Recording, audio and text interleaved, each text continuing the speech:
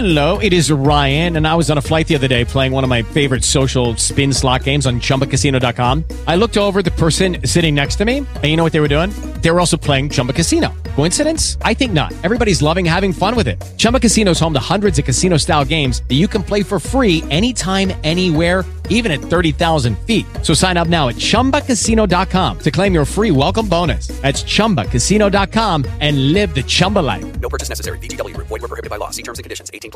The views expressed on the following program are not necessarily the views of WIBA, its management, sponsors, or staff.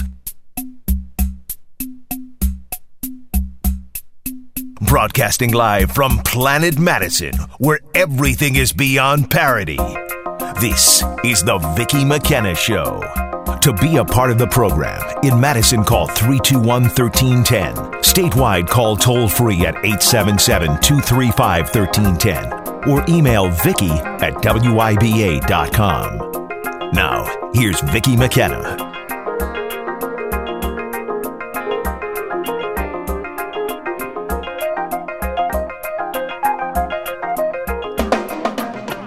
Always got to wait till the drums hit. How you doing? Welcome to the program. I'm Vicki McKenna. Mr. Dave McCann, fresh from a leisurely day off the show, right? That's what I've been told. I was told that you were just kicked back watching golf all day long yesterday. Is that correct, Dave? It might be. It might be. It might not be as well. No, actually, Dave was doing you were doing the basketball game yesterday, which is why you weren't on the show. Welcome back to the program. Happy New Year to you, Dave. Before I get into anything on the program, which will include Ron Johnson on the show, Duke Pesta on the show, lots of fun stuff. Stuff that is fun. I'm sorry, I'm going to be grammatically correct here. I have your contest word. What are we calling this? The Grand in Your Hand contest. The Grand in Your Hand contest, it's a nationwide contest that we are doing here in Madison on iHeartRadio, where you text in a word and you could potentially win $1,000 instantly. The Grand in Your Hand contest, here is the word for this hour. This hour's word is the word luck, L-U-C. I'm not sorry, not luck. What is my problem with this? I got to scratch off my words. That was 2 o'clock's word. This hour's word is bank, B-A-N-K, bank. Text the word bank to win bank to the number 200 200 200 200 is your number. 200 200 is your number. The word is bank. B-A-N-K. Take it to the bank if you win. Remember, if you do play the contest, which is going on right now for the next, 41 minutes, you could win $1,000 instantly. You will receive a confirmation text. If you play the contest, you will also receive additional texts from iHeartRadio. Standard data and message rates apply. Already had a winner on our Milwaukee station today. I think it was today. So we absolutely have local people win these contests. We would love it if I could come on the air and announce that, Joe Schmo from, random Wisconsin was listening to the Vicki McKenna Show on WIBA and won $1,000. I would like to say any name, be it Joe Schmo or Joe Blow or, John Q. Public. Anyway, this contest is going on until 4 o'clock. At 4 o'clock, I'll give you a new word, and you can keep playing all show long.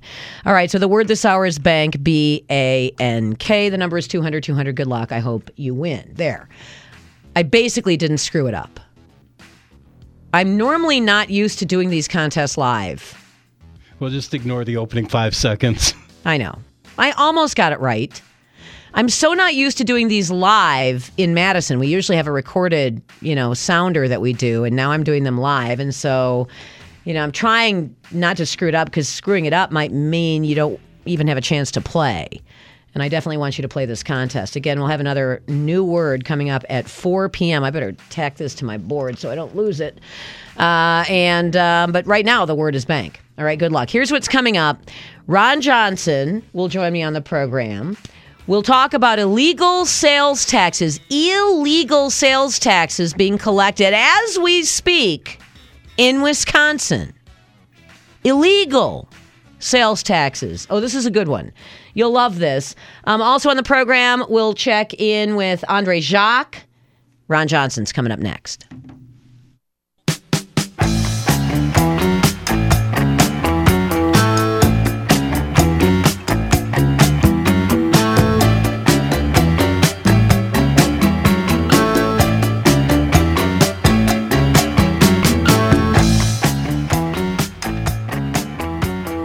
Welcome back to the program.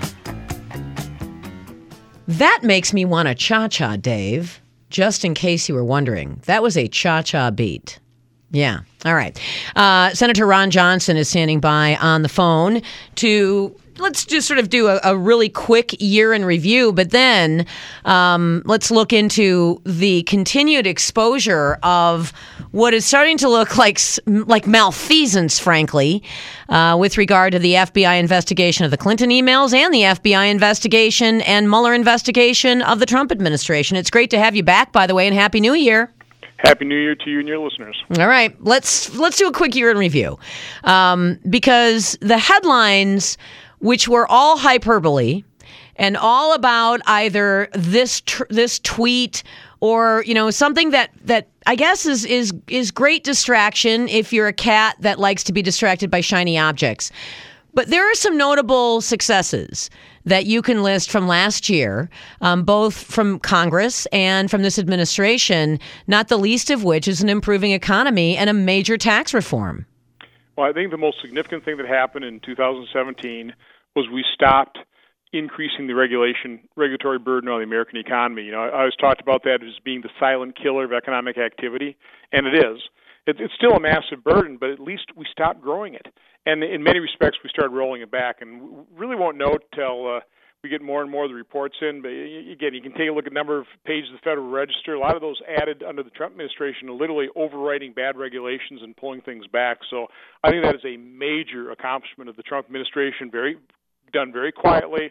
The left progressives screamed about some of the stuff, but really just stopping increasing the regulatory burden is enormous, because you've got businesses that aren't having to look over their shoulder looking at the new regulations that's going to put them out of business or cost them millions in compliance costs. That was a significant achievement. And then at the end of the year, I think the pro-growth tax reform is kind of the second leg in that stool. And I think what we need to do in 2018 is really take a look at the workforce. And with welfare reform and immigration, solving our immigration problem, which is a problem, will hopefully give us the workers we need in a growing economy. Yeah, and I think, and I do want to talk about the immigration question, because I think the better question to answer is what we're going to do to improve the way we handle legal immigration. I think illegal immigration is not nearly the nut to crack that legal immigration has become in the United States. But let's stay on the economy for a second, and specifically on what the regulatory rollback. It was overt regulatory rollback, or it was at the very least benign neglect. And what in terms of the overt regulatory rollback, it was, I think the number was calculated at 22 to 1. For every one regulation that got put on the books, 22 were either suspended or removed. And as you said, some of that required additional pages to the Federal Registry, but that was overriding bad regulation. That's, I in my lifetime, Senator, I can't remember a time where we actually saw that. It translated almost instantly to business enthusiasm and into positive outlook for job creation. No, if you're going to be in business and you're going to be investing in your business, you want regulatory certainty, you want tax certainty, and that's what this administration has given them. Businesses, and again, I think that's jaw-dropping, 22 to 1. I would always say tongue-in-cheek when people, and this is actually a Canadian or a British rule, the 1 in, 2 out rule, and I'd always say, well, that's good, but I'd rather go for 1 in, 10 out. I mean, Trump way overdid us there, 1 in, 22 out. For every 1 in. It's amazing. That is. No, that's tremendous. We'll see if that really holds up as we really kind of sort this all out. But it's been an amazing stoppage of overregulation. Yeah, because remember, you and I, last time we talked specifically about regulation, the estimated cost of the American economy was $1.7 trillion per year just in regulatory compliance. $15,000 per year per household. And again, nobody writes a check for that, so you don't have the outrage. That's why I always call it the silent killer, and it's also the silent success. Trump's not getting the kind of credit he really deserves from that. But again, that's where I really credit the optimism, the increased economic activity, is that stopping of the overregulation.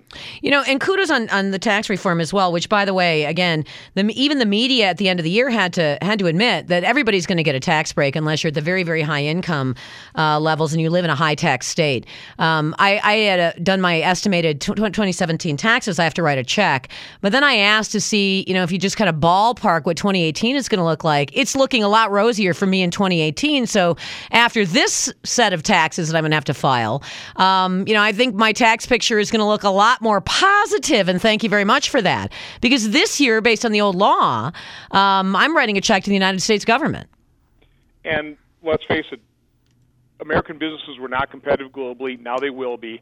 And I hate kind of using these projections, but it's sure to sound like most American families are going to get somewhere, if you pay income taxes, somewhere between a $1,000 and $2,000 tax break this year. That's significant. That's a big deal. And they're going to start seeing that in their paychecks probably come February.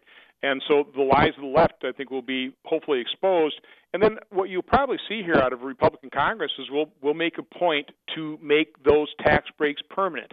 I know the left was screaming, well, it's permanent for the corporations, but not permanent for individuals. That's because individuals ought to be pretty easy for us to make those things permanent on a bipartisan basis. Let's see if the Democrats balk at that. I certainly hope you do that. But I want to talk about the work that no one's really given a lot of attention to. Daily Caller, Washington Times, some of the right-leaning news outlets have given you attention for the work you've done to expose what is starting to look like almost overt malfeasance in some cases regarding the way the Hillary Clinton email investigation was conducted and the way the Mueller investigation is going forward, not the least of which on the Mueller investigation is the use of a salacious, unverified, likely slanderous and lie-riddled dossier to get FISA surveillance warrants to spy on members of the Trump transition team and the Trump campaign. This is for what? For what? Because George Papadopoulos got drunk in a bar in Australia? I don't think so. But it's because your committee, House committees, Devin Nunes in the House, have done work to expose this that we're starting to learn just how thin the beer is of this Russia, Russia, Russia narrative. Well, let me start by saying, because I'll get criticized if I don't, the vast majority of people working in public safety positions, including the FBI, are patriotic Americans doing a great job, often risking their lives. There's no doubt about that. But we've gone beyond, a potential bias from some of the people in the higher up to almost to a point of where it might look like a conspiracy, Vicki. That's certainly my concern. But again, that'd be a few individuals in the higher echelons of some of these agencies, and it's kind of what it looks like in the FBI. And I keep telling people in administration, if you are concerned about the reputation of your agency, make this information public. I mean, it's bizarre to me that the FBI would require when their Director Comey was being investigated for a Hatch Act violation. That's basically using government resources for political purposes. That for the first time in history, the Office of Special Counsel was required to engage in a non-disclosure agreement. They had to do a non-disclosure agreement for the FBI to turn over the information they needed to do the investigation of a Hatch Act violation. That's just unheard of. It's bizarre. Why would the FBI why would Comey require that before he started giving information to the Office of Special Counsel to do their investigation? With Lucky Land Slots, you can get lucky just about anywhere. Dearly beloved, we are gathered here today to... Has anyone seen the bride and groom? Sorry, we're here. We were getting lucky in the limo and we lost track of time. No, Lucky Land Casino, with cash prizes that add up quicker than a guest registry. In that case, I pronounce you lucky. Play for free at LuckyLandSlots.com. Daily bonuses are waiting. No purchase necessary. Void where prohibited by law. 18+. Terms and conditions apply. See website for details. Every day, we rise, challenging ourselves to work for what we believe in.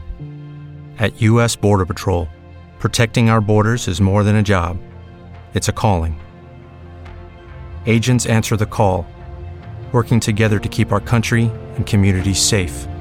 If you're ready for a new mission, join U.S. Border Patrol and go beyond. Learn more at cbp.gov/careers. Hatch Act violation. It's just bizarre. And that's bizarre, and that's something that has gotten almost no attention. But it's also the FBI kicking and Department of Justice kicking back on giving information to the House committee, to the Senate committees, to your committee, to Nunes's committee. And it's the persistence of members of Congress that has gotten as much information to the public and, some Freedom of Information Act requests, quite frankly, that have allowed this to be exposed more broadly. You've got a guy who I think is one of the more fair-minded former federal prosecutors, Andrew McCarthy, who has been watching this and is attempting to be as neutral as he possibly can, is as close to saying this is a rigged investigation of Team Trump as he can possibly get without just committing to it. That's not a good sign. It seems like the Department of Justice has been weaponized prior even to Trump being seated in office against the president. Be it the strange conversation between partisans at the FBI about an insurance policy, to now what appears to be the information that the FBI used a salacious and Comey himself said unverified dossier to shine on a FISA judge to get surveillance warrants. I mean, this is not what the United States government is supposed to be doing to its people. No, we saw the Obama administration weaponize the IRS against Tea Party groups. And, I think appropriately President Trump, when he first won, basically told everybody back off the Hillary Clinton email investigation. She lost. She's kind of been held accountable. Let's move on. And I think that's the appropriate thing to do. That's, you go after your political opponent when you win in banana republics. So I think the Trump administration was right after he won to say back off. But the problem is the revelations that have occurred with Peter Strzok and Lisa Page, and you start seeing the unbelievable bias and talk of potential conspiracy coming out of this. When you go back and you take a look at what happened in the investigation directed by Comey with Hillary Clinton's emails, and it just was not an investigation designed to uncover the truth leading to a prosecution. It literally was, from my standpoint, and I've been saying this literally for years because we work on this, an investigation meant to cover up and exonerate. And now you start understanding why that is. It's because you have these very politicized figures at the highest levels of the FBI. We need to uncover this. We should have uncovered what happened with Lois Lerner and the IRS. This cannot be allowed to stand. People who engage in that kind of behavior in these agencies need to be held accountable. They need to be prosecuted. It can't just be covered up. I agree. We can't allow them just to retire. Because now that's what's happening with McCabe. He's going to retire, at the age of 50? Pulled on full retirement, which begs a whole other question. What's going on in government when you can retire after 25 years, full pension? Where do we come to a point in this country where literally you can work 25 years out of a lifespan of about 75 and expect somehow you're going to be taken care of in pensions paid for by when you didn't do anything. That's bizarre. Yeah, and you were not advancing any kind of great cause. You were just acting as a bureaucratic partisan. And I'm with you on McCabe. Or Lerner. By the way, the way anything from the IRS has really been exposed is a lawsuit by the Tea Party patriots and Mark Meckler. Freedom of Information Act request success by an advocacy group called Judicial Watch, which has had some success on the FBI Clinton email investigation, and the work being done by congressional committees. Not that the media is taking up much of this. The media, in fact, on the latest very strong suggestion that the FBI used a known phonied up dossier to get a FISA court judge to sign off on surveillance warrants, which I find extraordinary. The New York Times is trying to pin this whole thing on some schmo, George Papadopoulos, who no one ever heard of, and a drunken conversation he had in Australia with some Australian diplomat. Ron, that wouldn't even hold anybody's attention in a 90-minute soap opera. Yeah, Andrew McCarthy's done a great job in the last couple of articles he's written, very, very long articles, but he lays out the timeline, which is incredibly important. And obviously, he just made that shift. I read that New York Times story too, and I scratched my head, going, "No, I thought this all was because of the dossier. Now they're talking about a completely different. It was about Carter. Now it's about Papadopoulos. So no, it's amazing, but it's so confusing. There's so many moving parts here. You really have to go down in a very organized fashion. Just go through the timeline here, and you really will start scratching your head. You realize there's something pretty fishy at the bottom of all this. It also strongly suggests that the Mueller investigation should not be allowed to be funded and continued. At the same time, there's political peril in pulling that apart. So it almost seems like if that the the game plan ought to be Congress just keep investigating and exposing more and more to allow this investigation to discredit itself, because it seems that none of this was actually predicated on any real idea, any real belief, or any real evidence that there was ever any, there was any suggestion whatsoever that members of Trump's campaign team or Trump's transition team ever sat down and tried to collude on anything with Russia. No, during Rex Tillerson's, this is a different agency entirely. During Rex Tillerson's confirmation hearing, I asked the nominee at that point in time, now Secretary of State Tillerson, how are you going to deal with an agency? Let's be honest about this. That is, not only not for your foreign policy, but probably pretty hostile toward it. And he gave a very politically correct answer. And again, he's doing a great job of redesigning the agency, relying on dedicated professional foreign service, long-term employees.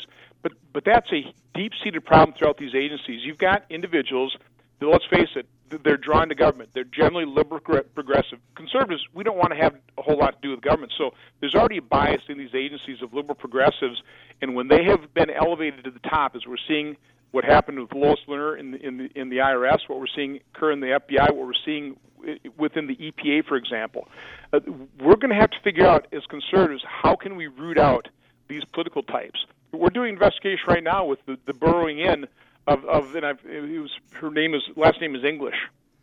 The person who burrowed in from OPM into the CFPB, and all of a sudden, no, I'm in charge of this, saying, no, you're not. Mick Mulvaney's in charge of this. And again, that was a very politicized burrowing in of a political appointee into a civil service job. Of course, once you're in a civil service job, it's almost impossible to get rid of you, which is why she's still at the CFPB. So even after the shenanigans, she's still there. It's a long-term project to figure out, how do we get rid of these incredibly political types in these agencies and the harm they're causing for our democracy. Change civil service rules, and that's it's hard to do. We're working at that. Yeah, because even Republicans, balk at that. Not all, but enough will balk at that as well. By the way, I just saw a headline today that said 30,000 federal employees earn more and will retire with more than all the governors in the United States. They earn more. They out-earn the highest paid governor in the United States. They are thoroughly burrowed in. I like that term. Yeah, like ticks under your skin, Thanks for jumping on the program today. Happy New Year to you, Ron. I'm always, great to have you on the show, and always happy to pick your brain. Have a great night. You too. We'll be right back.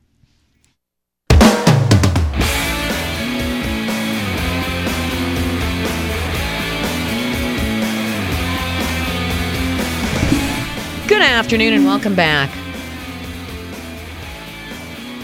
Just checking my watch, Dave, for the next word, because we've got the Grand in Your Hand contest going on. So then, if people want to win $1,000, if essentially you want to bank $1,000, you could text in the word that I read at the top of the show to the number 200-200 for your chance to win that $1,000. And another way to say, win that $1,000 if you're a young hip kid is to say bank that $1,000. But I can only give the word out once per hour, so I don't want to overstep my contest authority here.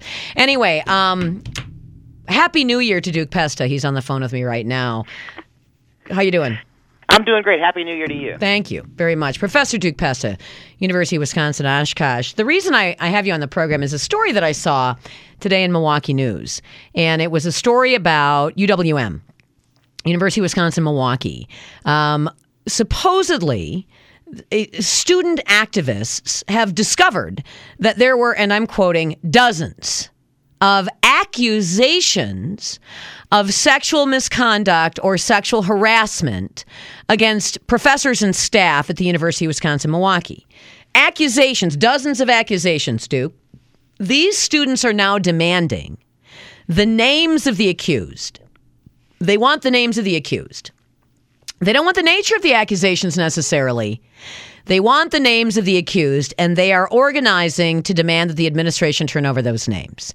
Problem is that the accused are not necessarily guilty of anything.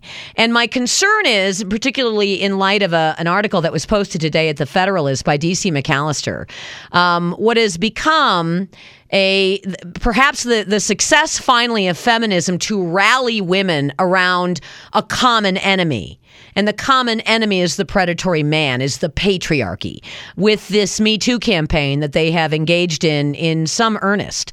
And so you've got these students demanding the names of the accused, not the context of the accused or of the accusation, but the names of the accused, and they want blood. Yeah, I think there's so little genuine prejudice against or bias or bigotry against women in this country. It is so very rare that you find legitimate oppression of women in this country. Think about how many women voted against the ERA Act in the 70s and 80s. Think about how many women voted for Donald Trump, refused to vote for Hillary Clinton. This idea somehow, feminism has lost a lot of footing. Feminism has become really, it's even starting to happen a little bit in college campuses. I see more and more of my female students, even today, some of my female students were really just rolling their eyes when we were talking about certain aspects of modern feminism, and a number of them are starting to speak out about it. So feminism has seen the great strides made by Black Lives Matter to re-racialize the country. Black Lives Matter, this hyperbolic nature of all these so-called cop killings, right? Innocent African Americans being gunned down, which is pretty statistically low. But the way the great success Black Lives Matter has had in reopening all those wounds and then profiting from them, the feminists have decided they needed to do the same thing. And this hashtag #MeTooNow movement seems to be a really good way for them to use intersectionality to catch up with the race baiters and to go back to gender baiting. And if what they can get is just the names of those men accused. Doesn't matter whether they were found innocent or guilty. Doesn't matter if there's any validity to the complaint. They just want names. Just names. So they can make it seem like there are thousands and thousands and thousands of men on college campuses in professorial and administrative positions who do nothing all day but harass women. Yeah, it's almost like the witch hunted, of the past have become the witch hunters of the present. If you sort of think of analogies here, but this is the problem that, and I'm going to use you as an example if you don't mind. Sure. An accusation is not sufficient, particularly on a college campus, to give you any real information about whether somebody committed an offense or not. But you were accused by a student of rape for teaching Dostoevsky. Yeah, about 7 years ago now, I taught Dostoevsky's Crime and Punishment to a bunch of and this wasn't undergraduate, this was a graduate level course. And in the process of explaining on the first day of class what Dostoevsky's worldview was, Christian, I argued that one of the things that Dostoevsky was arguing against was social Darwinism, which was also big in the late 19th century. This idea that if we are just animals, if Darwin's right, then shouldn't we have the ethics and the morality of animals, or the lack thereof? Things like rape and murder, are they really wrong? They happen all the time in jungles, right? And so simply by pointing that out, and then pointing out that the writer we were going to study adamantly opposed those ideas on the basis of... Hello, it is Ryan, and we could all use an extra bright spot in our day, couldn't we? Just to make up for things like sitting in traffic, doing the dishes, counting your steps, all the mundane stuff. That is why I'm such a big fan of Chumba Casino. Chumba Casino has all your favorite social casino-style games that you can play for free anytime, anywhere with daily bonuses. That should brighten your day a little. Actually, a lot. So sign up now at ChumbaCasino.com. That's ChumbaCasino.com. No purchase necessary. VGW Group. Void where prohibited by law. See terms and conditions. 18+. With Christianity. The very first day of class, one of my female graduate students left class that opening day. She walked right across campus, and she filed a formal complaint against me with the university, arguing that I had physically raped her on the basis of that conversation. I had never spoken to this woman alone. To this day, I don't even know who she is. I mean, they immediately took her out of my class, gave her another class. This thing took months to resolve itself. Every one of my graduate students was interviewed by the police. Did he talk to her? Did he say anything to her? Did you see the two of them together? And no. Not a single shred of evidence I had ever had any contact with this woman whatsoever. I was never any closer to her than the 15 feet she was away from my desk that day. And when I was told when the thing resolved itself, I was told that we have found, Dr. Pesta, that you did nothing wrong. We have found that the complaints were and by the way, they never interviewed me about it. They never came and talked to me or asked me what happened. I was being investigated, my kids were being investigated, my students were being interviewed without them ever telling me. And what I was finally told months later is that you didn't do anything wrong, that she made up the complaint. But in the future, I was told, you be careful what you say in your classrooms. That's the whole story. But right now, if you go to my file, all that whole case is in there. So if some watchdog feminist group wanted to get a hold of those records, their public policy, they could easily call up those records. They could see Pesta was accused of this. Accused. And the fact that they're accused. And that's enough to get on their list, right? Exactly. UWM students are demanding just the names of the accused. They want the names of the accused. Well, you would be on a list like that. And they don't care what the context of the complaint was. They want the names of the accused. This is exactly what Black Lives Matter did. They made all cops the enemy. They made all white people the enemy. All that mattered was their claim of racism. But what D.C. McAllister is arguing in her piece is that Black Americans have slavery.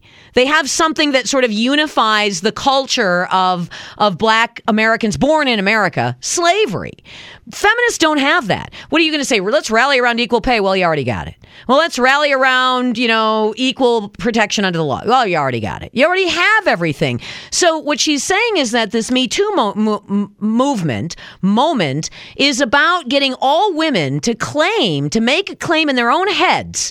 Well, I've been sexually harassed at one point, so that you can harness that and make not just Harvey Weinstein the bad boogeyman, but make the system the bad boogeyman, the male system itself.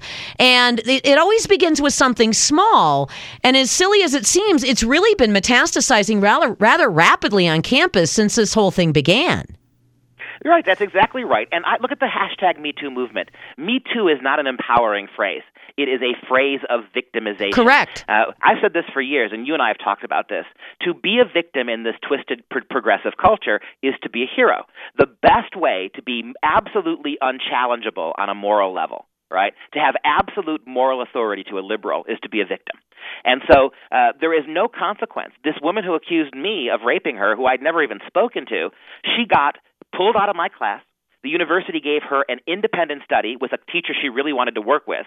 She was rewarded for what she did. There was no consequence for the lie. I, even though I did nothing wrong, was told, watch yourself in the future. That's how chilling this is. The accusation that not only is there no consequence for accusing people of these things on a college campus, if you are a woman who accuses a man, you are immediately treated like a victim. You get special priorities. You are allowed special protections. I was warned 8,000 times 6 months ago, Vicki, and you know this. I was accused by a student of political harassment.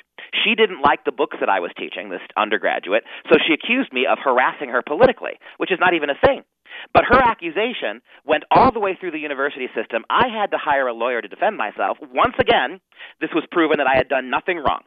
And yet she was completely rewarded for what she did. I received 17 different emails from the university that I am not allowed to retaliate. I am not allowed to defend myself. I am not allowed to fight this other than the process within the system.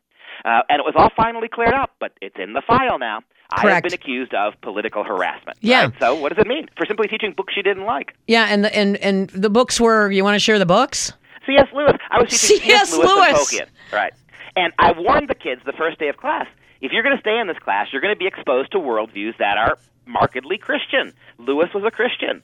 And so on the consequence of having her read those books and us discussing them, she said, I harassed her.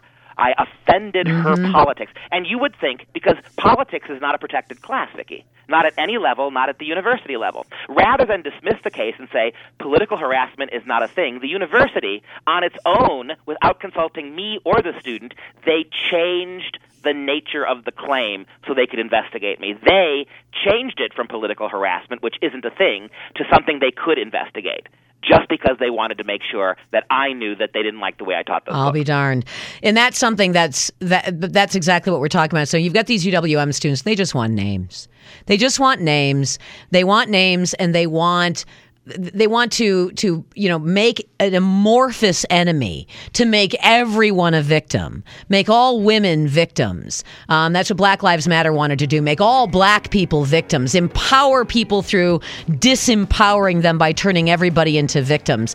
By the way, what ends up happening in this, you have demands for changing the way the rule of law operates, obliterating equal protection under the law, making it special protection under the law, obliterating due process protections, which we have already already seen happen on college campuses, and the list goes on. I mean, ultimately, Black Lives Matter was able to topple 200-year-old statues and make everybody afraid to put out a "We support the police" sign in their yard. Well, we have absolutely lost the idea of innocent until proven guilty on college campuses. That's gone.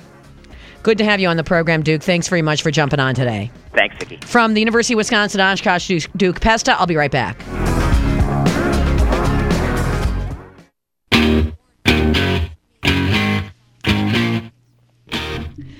You know, Black Lives Matter came successfully for statues and names, and that's continuing on. What the feminists are going to eventually do is come for books, history books. They'll come for music, culture, because that's what the feminists have always been missing, is sort of a unified sense of victimization.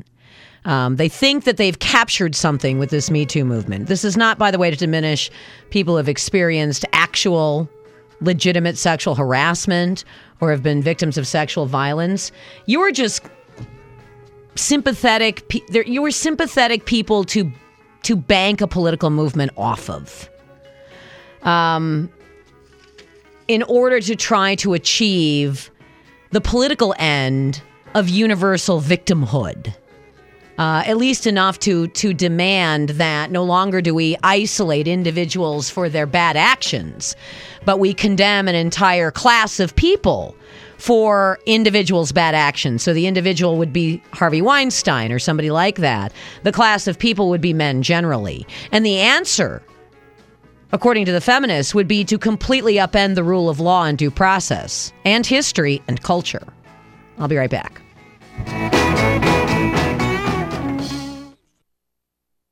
The views expressed on the following program are not necessarily the views of WIBA, its management, sponsors, or staff. Broadcasting live from Planet Madison, where everything is beyond parody. This is the Vicki McKenna Show. To be a part of the program, in Madison, call 321-1310. Statewide, call toll-free at 877-235-1310. Or email Vicki at WIBA.com. Now, here's Vicki McKenna.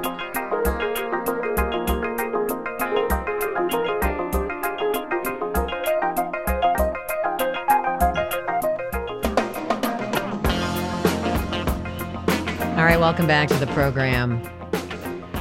I have another word for you if you'd like to play the Grand in Your Hand contest. I'm curious as to how you're going to make this one work like you did the last hour. Oh, yeah? What do you mean make it work like I did the last hour, Dave? I don't know what you're talking about.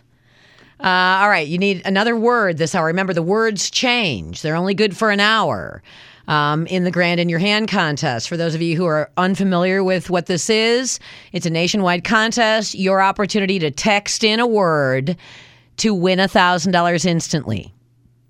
Not going to guarantee you're going to win $1,000 instantly, but you could. The word this hour is win. Win is the word this hour. You mark my word, Mr. McCann. I will be able to pull off exactly what I did last hour, this hour as well. But the word this hour is win, W-I-N. Text the word win, W-I-N, to the number 200-200 for your chance to win $1,000. Remember, you will receive a confirmation text if you play. You will also receive additional texts from iHeartRadio. Standard data and message rates apply. So that's on you. Remember, if you have, pay-as-you-go texting, it's going to cost you whatever the texts are. Most people have unlimited texting plans, but some of you don't. Anyway, you can still play. Just text in the word win. You have an hour. Well, you technically have 41 minutes. I'm sorry, 51 minutes, not 41 minutes. You have 51 minutes. So you've got some opportunity to pull over so that you're not doing this while you're in the car, because that would be against the law. And we don't want that. Coming up, Rick Esenberg from Wisconsin Institute for Law and Liberty is going to join me. Also still ahead on the program, we'll talk about Taco Bell and online liquor sales. Madison has decided it's going to, I guess, reinvigorate the idea of temperance, alcohol temperance. Paul Soglin is apparently hoping to anoint himself as the resurrection of the Women's Christian Temperance Union. See, a progressive organization, by the way. See if you can find the old song Rum by Gum, Dave. The theme song of the Women's Christian Temperance Union and formerly the theme song of the Salvation Army. All right. What is a bomb cyclone? Has anybody but me been sitting around listening to the reports of this East Coast bomb cyclone and saying to yourself, in all my days of hearing weather reports, I've never in my life heard the phrase bomb cyclone before. Yeah, I know you have been, because you never have heard the phrase bomb cyclone before, because this is the first time they began using the phrase bomb cyclone. This is just a seriously intense and will potentially be a rapidly intensifying winter storm hitting the East Coast. It will have gale force winds, as these types of winter storms can. This is it's low pressure. The low pressure falls so rapidly that the storm rapidly intensifies. We've had them before. We've just not called them bomb cyclones before. So you have this incredibly hyperbolic phrase, bomb cyclone. Oh my gosh, batten down the hatches. It's a bomb cyclone. I was looking at a prediction of what this bomb cyclone is going to produce, and it said it's either going to be really windy and cold, or it's going to be nothing. So there you have it, the bomb cyclone. I guess we've just run out of ways to terrify people, so we're just making up new ways to describe old weather patterns. This is not a common weather pattern. It's what sort of once every few years weather pattern that hits. So it isn't something we see every year, but it is not unheard of. Anyway. It is Ryan here, and I have a question for you. What do you do when you win? Like, are you a fist pumper, a woohooer, a hand clapper, a high fiver? I kind of like the high five, but if you want to hone in on those winning moves, check out Chumba Casino. At ChumbaCasino.com, choose from hundreds of social casino-style games for your chance to redeem serious cash prizes. There are new game releases weekly, plus free daily bonuses. So don't wait. Start having the most fun ever at ChumbaCasino.com. No purchase necessary. VGW. Void where prohibited by law. See terms and conditions. 18+. I'm going to take a quick break. I'll be right back.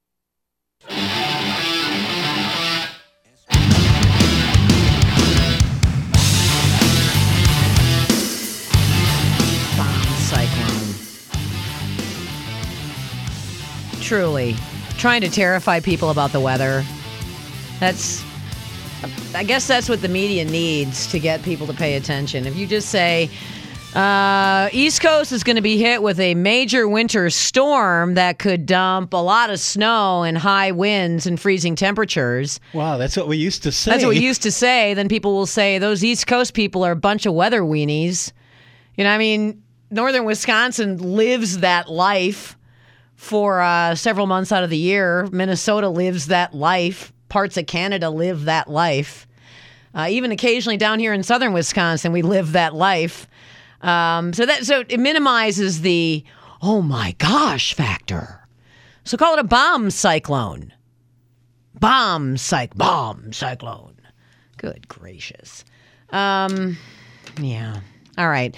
I want to talk about illegal sales taxes. Illegal sales taxes. Are there such a thing in Wisconsin as illegal sales taxes? And the answer is maybe. Wisconsin Institute for Law and Liberty has taken up the case of the Brown County Taxpayers Association as they seek to fight back against a sales tax being enacted in Brown County. By the way, this will have potential impacts beyond the borders of Brown County, but this is the case that is being used to test the theory of whether or not the sales tax is legal or illegal. And it has to do with how the sales tax is being used by the various body of government, in this case, the Brown County Board. Rick Esenberg from the Wisconsin Institute for Law and Liberty is on the phone to talk about this. Is the sales tax in Brown County, Rick, Happy New Year, by the way, illegal? Happy New Year. We think it is. And the reason is this. When the legislature gave counties the power to enact sales tax for their own revenue purposes, it said you may only do it to provide direct property tax relief. What's happened in Brown County is they've imposed a sales tax, but if you add the expected proceeds of the sales tax and the property tax levy that Brown County has approved for the year, the total of those two numbers exceeds their property tax levy limit. So what they're using the sales tax to do is to collect more in tax revenue than they otherwise would have been able to collect. That is not providing direct property tax relief. That's using the sales tax to spend more money. The legislature said you can't do that. And so that's the issue that's teed up in our case up in Brown County. All right, and there's potentially other counties that are going to be on the hook for the same problem if, in fact, you're successful with the case in Brown County.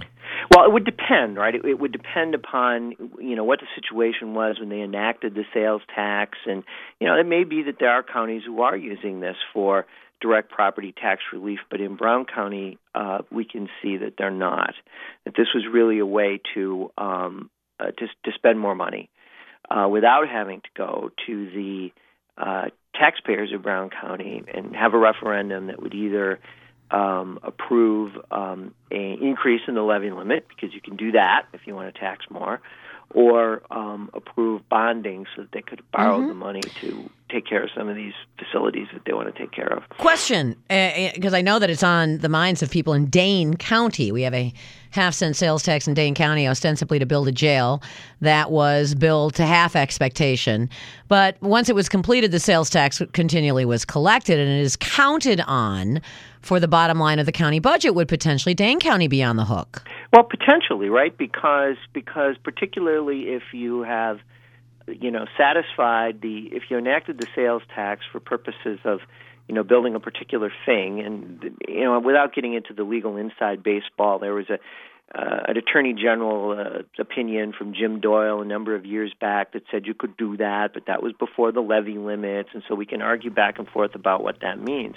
But if the purpose for which the sales tax was enacted has been exhausted, satisfied, then and if the proceeds of the sales tax and the Dane County levy limit, the property taxes levied by Dane County exceed the levy limit, yes, then I think there's an issue there that might have to be looked at. That would be kind of ironic because, if you go back to the 80s when counties were given the authority to enact sales tax, it was none other than then State Senator Russ Feingold and County Executive Jonathan Berry who wanted the power to do that. Jonathan Berry being the county executive then in Dane County. But they made clear that they wanted to do it for purposes of property tax relief. They wanted to shift the burden. Money. They wanted to shift the burden from property taxpayers to the sales tax, a consumption tax. And one of the arguments being, people come in and visit and they spend their money. And so they were arguing for a tax shift, not an additional tax. Even Russ Feingold was arguing for a tax shift. Right, and that's always the problem when we talk about tax shifts, when we talk about maybe having a value-added tax on the national level. You have to be very, very careful. Sometimes that might make sense. A consumption tax might make a great deal more sense than an income tax. But you have to be careful that what you don't wind up with is the same income tax that you had before, now coupled with a consumption tax. If you're going to have a tax shift, let's have a tax shift. Let's not have a tax addition. But the language in the law was pretty explicit. It wasn't about providing property tax relief. It was about a dollar-to-dollar reduction in the levy. It says direct reduction. And so, one of the arguments that Brown County makes is, well, we could have borrowed the money for this. If we borrowed the money, the debt service isn't counted against the levy limit. The problem with that is that argument proves too much. Any county then at any time would be able to say, well, we could have borrowed the money, and therefore we're able to use this to enhance revenue. What for practical purposes is an unlimited way. The fact of the matter is they didn't do what they needed to do to borrow money. State law sets forth a number of hoops and obstacles that you have to go through before you can bond something. Brown County didn't do any of that. And so we think that what's happened here is that the county board has used this sort of as an end around the levy limits. And if these projects are worthy, and maybe they are, I don't know, then the way to do that would have been to go to referendum. Oh yeah, and they got a nice little list of projects they plan to enact with the sales tax, which, as I'm told, begins in 2018. It's essentially the collection of it is supposed to have begun. Yeah, the collection has begun, and we will go to court and we'll ask the judge to stop the collection of the sales tax pending the outcome of the lawsuit, or in the alternative, to tell the Department of Revenue to hold the money, because the way that this works is, when you impose a county sales tax, the money actually, comes to Madison. The Department of Revenue collects it, and then it disperses it to the county to which it applies. Rick, and I know that this is the what if part of the interview here. What if you're successful? Now, I know what happens in Brown County, but what then is the implication if there are multiple other counties? And one of your colleagues at Wisconsin Institute for Law and Liberty said there could be 10 or more other counties that have been doing the exact same thing. How do you seek a resolution in the event that they are also illegally collecting sales taxes? Well, they'll be put to a choice. I mean, if it turns out that there's a problem there, and I don't want to speculate about that because we don't know. We looked at Brown County, but certainly the issue might arise, and at that point, you'd have some choices to make.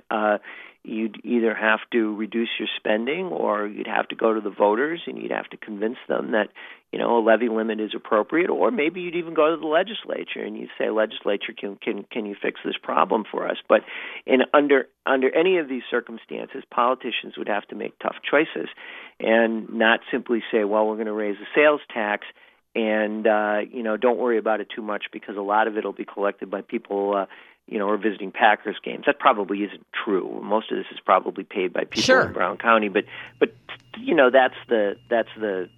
the argument that's made to sell the sales tax. And sure, but again, it's supposed to be a dollar-to-dollar reduction in property taxes, which is not the case in Brown County, which could potentially impact other counties that also are collecting sales taxes.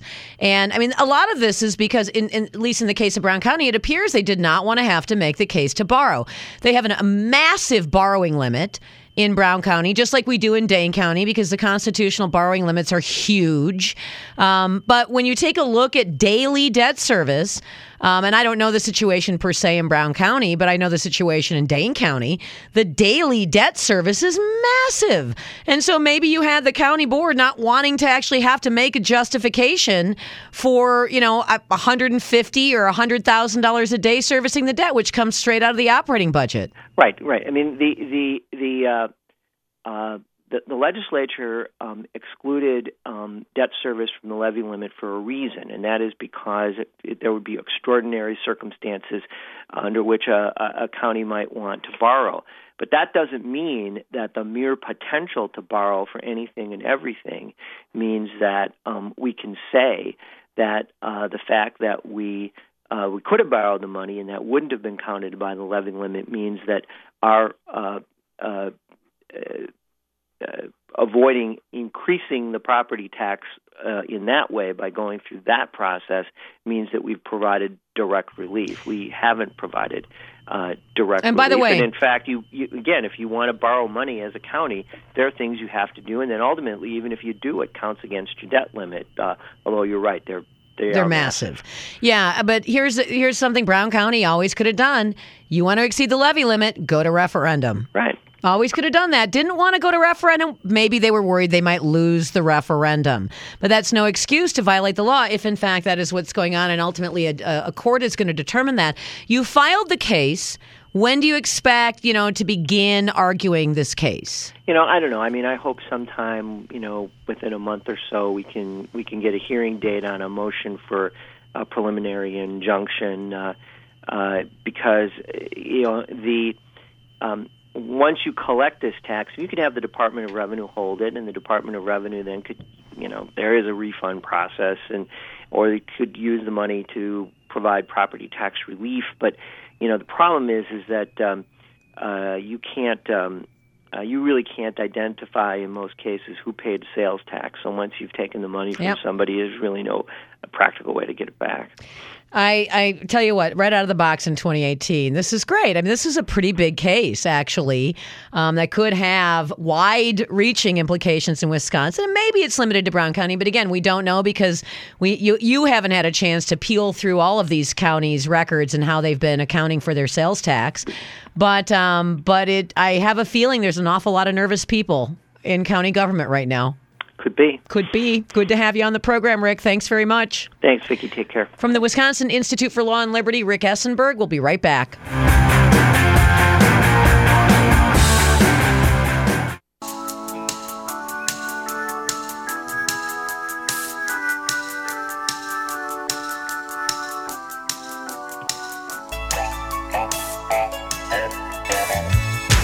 With Lucky Land Slots, you can get lucky just about anywhere. Dearly beloved, we are gathered here today to... Has anyone seen the bride and groom?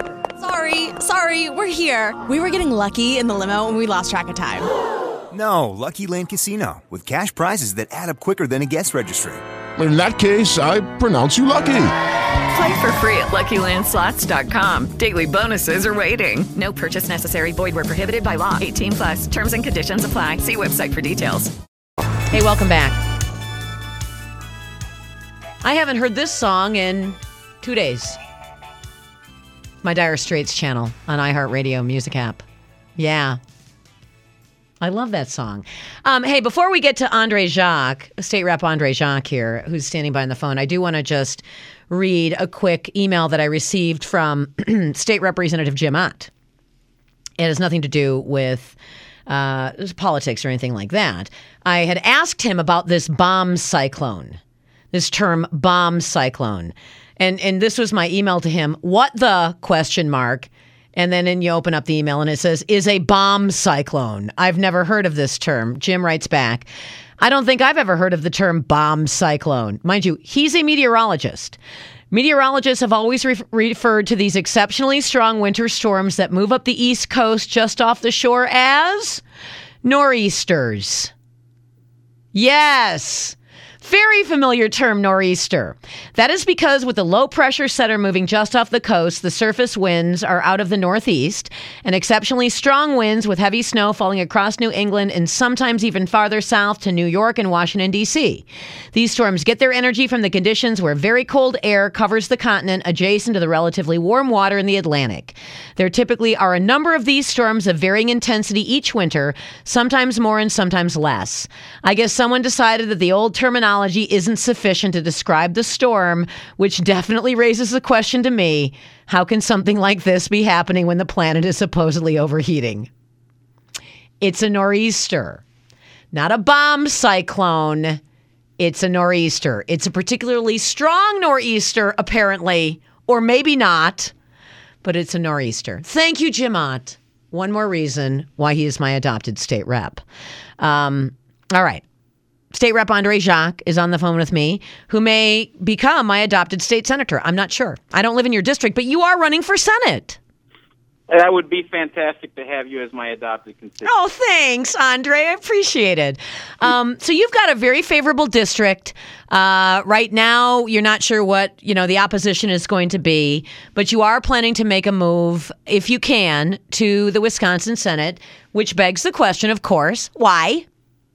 Well, just to have an opportunity to make a greater impact for my constituents, really to continue my work, and really have been proud to lead on a number of conservative reforms. And, of course, entered the state assembly and always going to have fond memories of Act 10 and everything from 2010 forward, and, of course, prevailing wage and the pro-life legislation that I've brought forward. But in the Senate, it's a smaller chamber, and everybody's political capital stretches a little bit further, and I'd just like to think that it's going to, even with a lot of the same faces around the building, it's going to give me an opportunity to get a few more conservative reforms done and to join the efforts of those that are already in the Senate. It's becoming, I think, the more conservative chamber, and happy to do what I can to contribute towards that. And, it is, and we've said this on the show here, on this radio program many times, and I've said this on my Milwaukee radio program many times,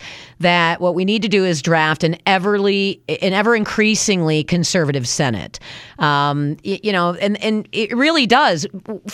You remember Act 10. Act 10 was beholden to one vote in the Wisconsin Senate. And, there were a number of people who wanted to go soft on other conservative reforms, many of whom have moved out since that time. But we didn't have the strong sort of conservative backbone in the Senate a handful of years ago that we appear to be developing now with the election of people like Steve Nass and Chris Kappinga and Dewey Strobel and David Craig. And I think that making Wisconsin Senate the sort of genesis of the conservative reform movement is a great thing. Yeah, absolutely. I'm still thinking back to how you just started the segment talking about the Nor'easters, because I graduated from Green Bay Southwest, and every now and again we'd talk about renaming the school mascot the Nor'easter, so we'd be the Southwest Nor'easters. But yeah, it's amazing how people are trying to reclaim words or talk about climate change, because of course global warming, well, we showed that wasn't actually occurring, and now they're going to try to claim that any change is attributable there, but that's getting off topic. The first Senate district is fundamentally a conservative district, and the second Assembly district certainly is as well, although people forget that when I first entered the chamber, I actually had to defeat an incumbent Democrat, and I'm very pleased that I have really gotten results for my district, and actually haven't even had a Democrat run against me the last couple cycles. But I like to remind people that, if you look at issue after issue that I've taken the lead on, whether that is tort reform or environmental issues, whether that's pro-life or Second Amendment rights or cutting down on public benefit fraud, any number of issues where I've raised the ire of those on the left, and they really didn't even run anybody against me. And I think that's because as conservatives, when we articulate our vision, when we talk about why it is that we are conservatives and what the effect is of getting government out of the way of doing the right thing, we win. And I've been able to make that case directly to my constituents and been very active going around the district, and look forward to expanding those travels around the first Senate district. But to the extent that I've been on the media a lot up in Northeast Wisconsin over the last several years, and I really enjoy the retail politics of explaining what it means to be a conservative and how it is that we can get these reforms done, and the sky doesn't fall like they said it was going to happen. Let me tell you. I'm going to tell you why you win in just a second here. But do you think you're too conservative or too pro-life, not for your district, but for the Assembly, particularly with regard to leadership? I give a lot of credit to my colleagues that joined me, both in the Assembly and the Senate, but particularly those that helped me to get the audit of Planned Parenthood and climb back those funds within the state budget. And that was something that I was very proud that we were able to achieve within the state budget. I'd like to think that if I were in the Senate, we might have gotten even more, because quite frankly, it should be a no-brainer to take the fraud that is going on with Planned Parenthood and to return those millions of dollars to the taxpayers. But, as a result, we now have what I believe is by far the largest state audit of Planned Parenthood, and it's going to be the largest recapture of funds from Planned Parenthood. And that's the sort of thing that, hopefully sets the table for some things down the road. But, I guess I would say that I'm proud of what we have been able to accomplish. Maybe it's not always accomplished as easily as I might hope initially, but that being said, regardless of how we got there, there have been a lot of conservative reforms that we've gotten done in Wisconsin that people never thought we were going to be able to achieve all right. before. That's a diplomatic way of not answering my question, but I agree with you. All right, I appreciate what that was a question that could be politically perilous. Let me tell you why I think you win, Andre, and that is because I've never, since I've met you, ever heard you change your position. I've never heard you walk back a core belief that you've had. I've never heard you fear explaining conservative principles. You do it with confidence and you do it with a smile on your face. And I think that translates even to people who might not have originally, when the first election took place, didn't know if they wanted to vote for you, but probably came around later saying, Andre Jaque stands up for the district. Andre Jaque stands up for his principles. Andre Jaque stands up for constituents. And I think that's really, at the end of the day, what gets you elected in Wisconsin if you're in a rational district that isn't populated by a bunch of leftist snowflakes. Well, thank you, Vicki. I've just been amazed at the groundswell of support that I've received. Of course, now and certainly when I've come under fire in the past, and we've been able to make some great things happen. I certainly give you a lot of credit, and those on talk radio that have helped keep pushing us in the right direction, because there are things that we got done, whether it was right to work or prevailing wage, where I chaired the labor committee, and people said we were never going to get either of those things. And we got them both done last session. We were able to finish the job on prevailing wage this time. And there's certainly even more that we can still do. But you're right. When we explain, we win. And the sky doesn't fall. And there's going to be a lot of opportunities for more conservative reforms in the future. And I hope very much to be a part of that in the state Senate. And I hope very much that we eventually see something that looks like your original bill that would ban the trade and sale of body parts, of baby body parts as well. I'm still sort of shocked that we did not get substantial legislative support for that in the beginning. Well, I think that progress is being made, and as you mentioned, I think the Senate is where the action is on that. Yeah, and I think the Senate has moved in the right direction, and I think, certainly there are areas where the Assembly or the Senate have chosen to be leaders on various reforms, and I want to encourage that. I don't want to say that the Senate is going to always be where that happens, because I know historically the Assembly has, and hopefully will continue to push forward on things. But I think we want to encourage both legislative chambers, whenever possible, to look at free market reforms, to look at conservative reforms, and look at ways to, again, get government out of the way. And I think that both chambers can be leaders in that. And I think one person has a little bit greater opportunity to have that impact in the state Senate. And that's why I'm hoping to make a bigger difference for my neighbors by moving over to the first Senate. Andre Jaque, thanks very much for jumping on the program today. I appreciate it. Thanks, Vicki. Always a pleasure. We got to take a quick break here. That was State Rep Andre Jaque. Perhaps sometime soon to be State Senator Andre Jaque. We'll be right back.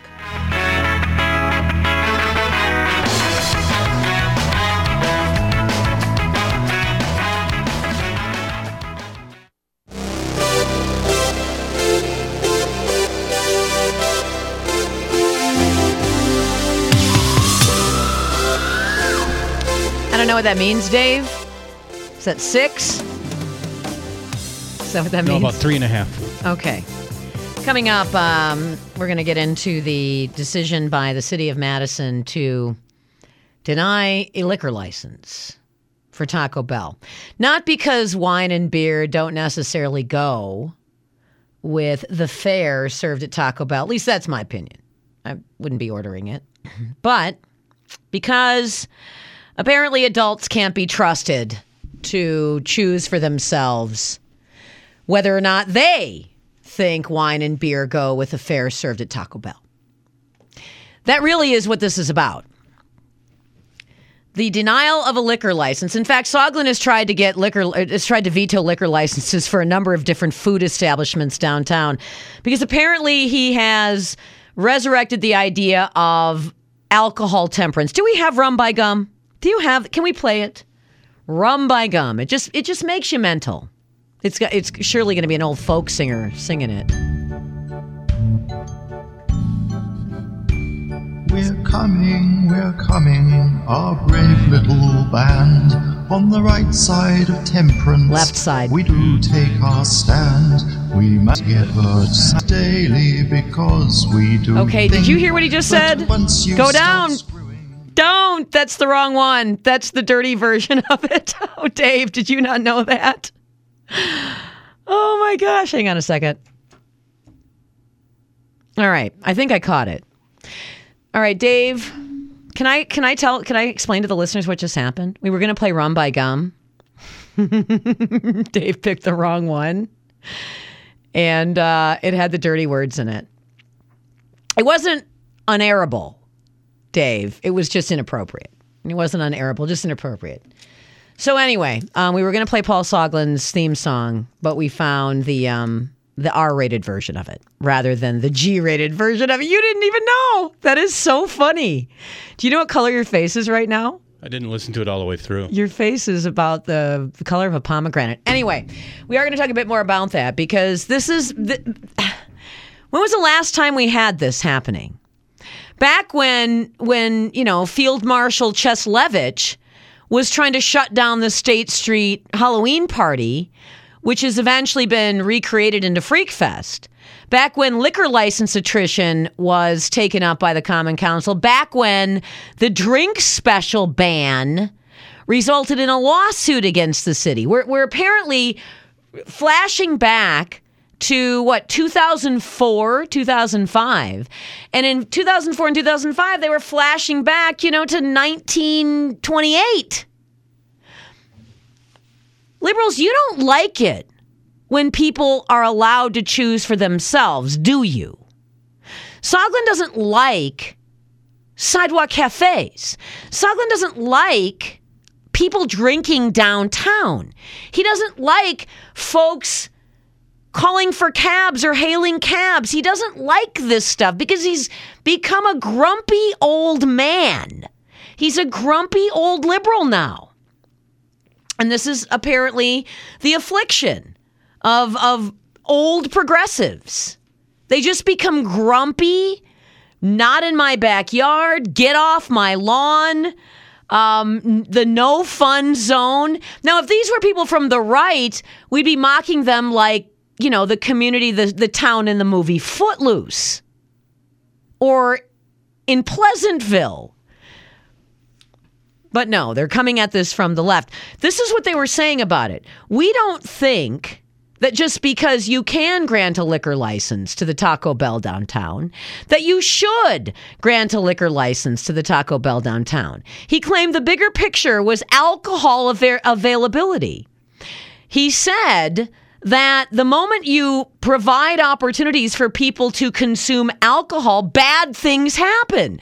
And he thinks that by denying the Taco Bell the liquor license, somehow they're going to have an impact on the cumulative effect of the volume of liquor consumed, creating the problems of violence downtown.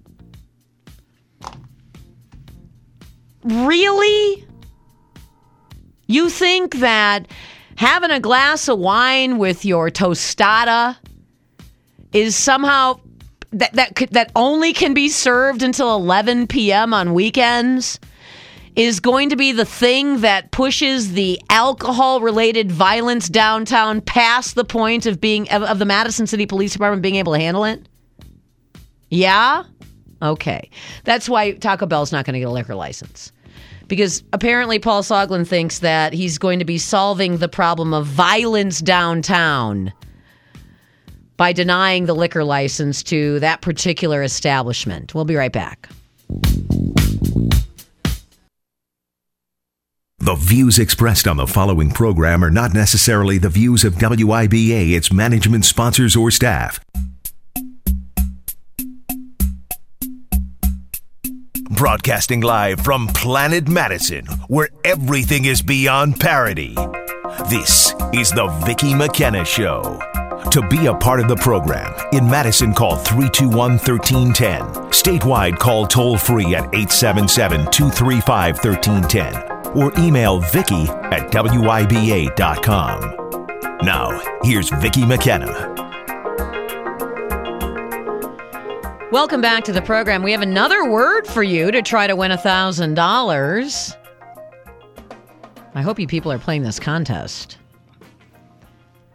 All right, here's your word for this hour. The last hour word has expired. This is the new word to play the grand in your hand. Who came up with that, grand in your hand? You know, we call that the cold hard cash contest in another market. Anyway, it's the grand in your hand contest here. The grand in your hand.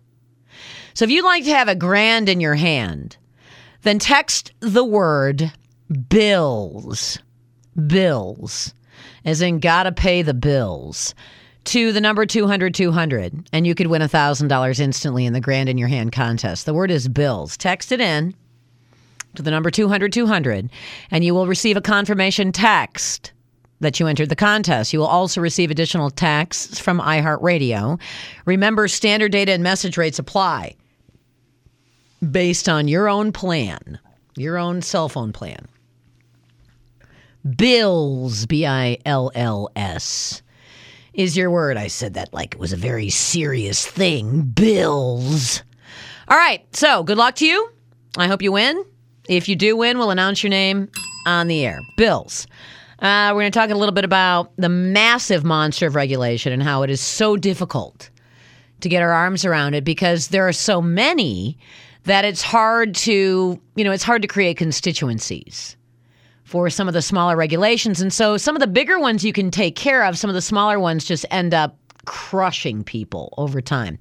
But we're going to get to that on the program. You know what I was looking for the other day, Dave, and I could not find it.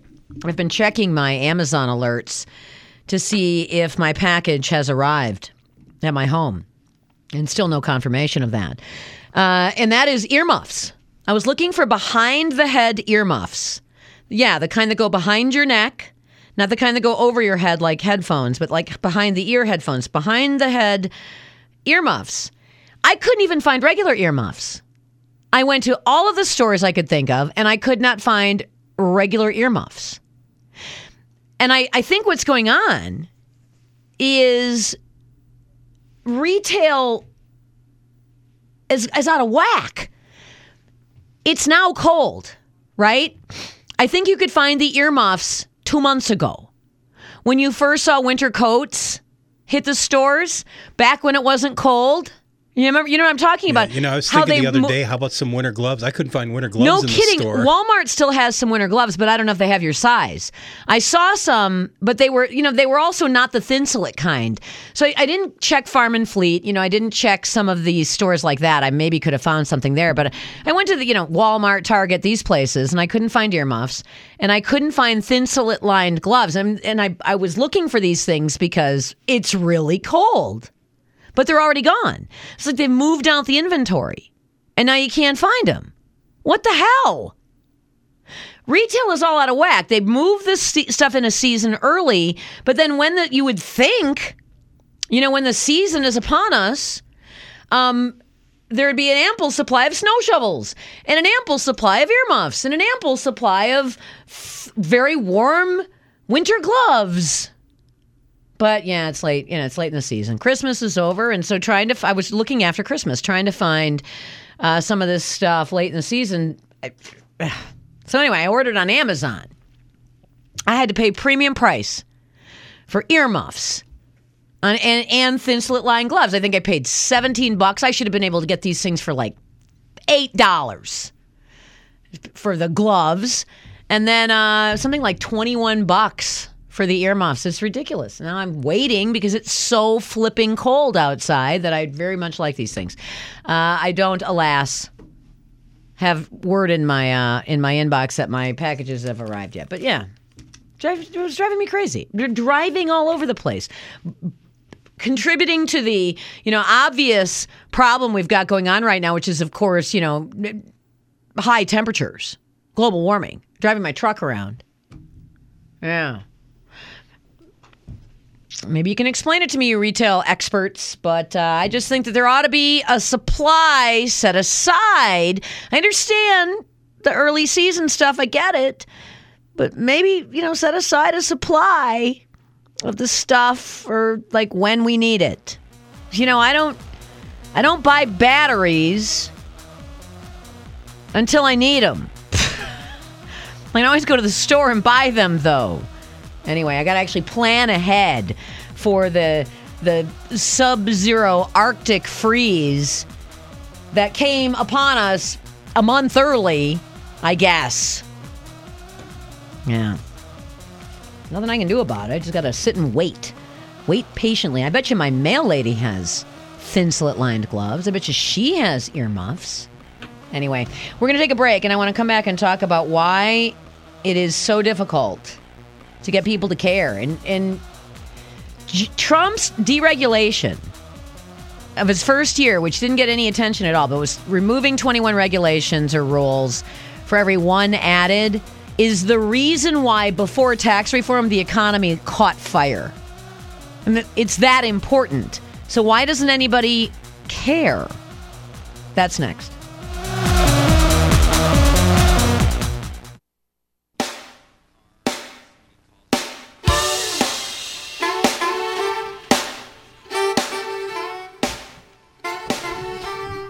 Boy, I haven't heard this song in a while. Not since I saw Dave Matthews live.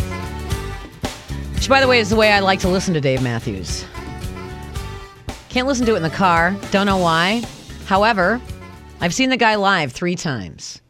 Is that strange? No, I just don't. I don't like his songs on the radio.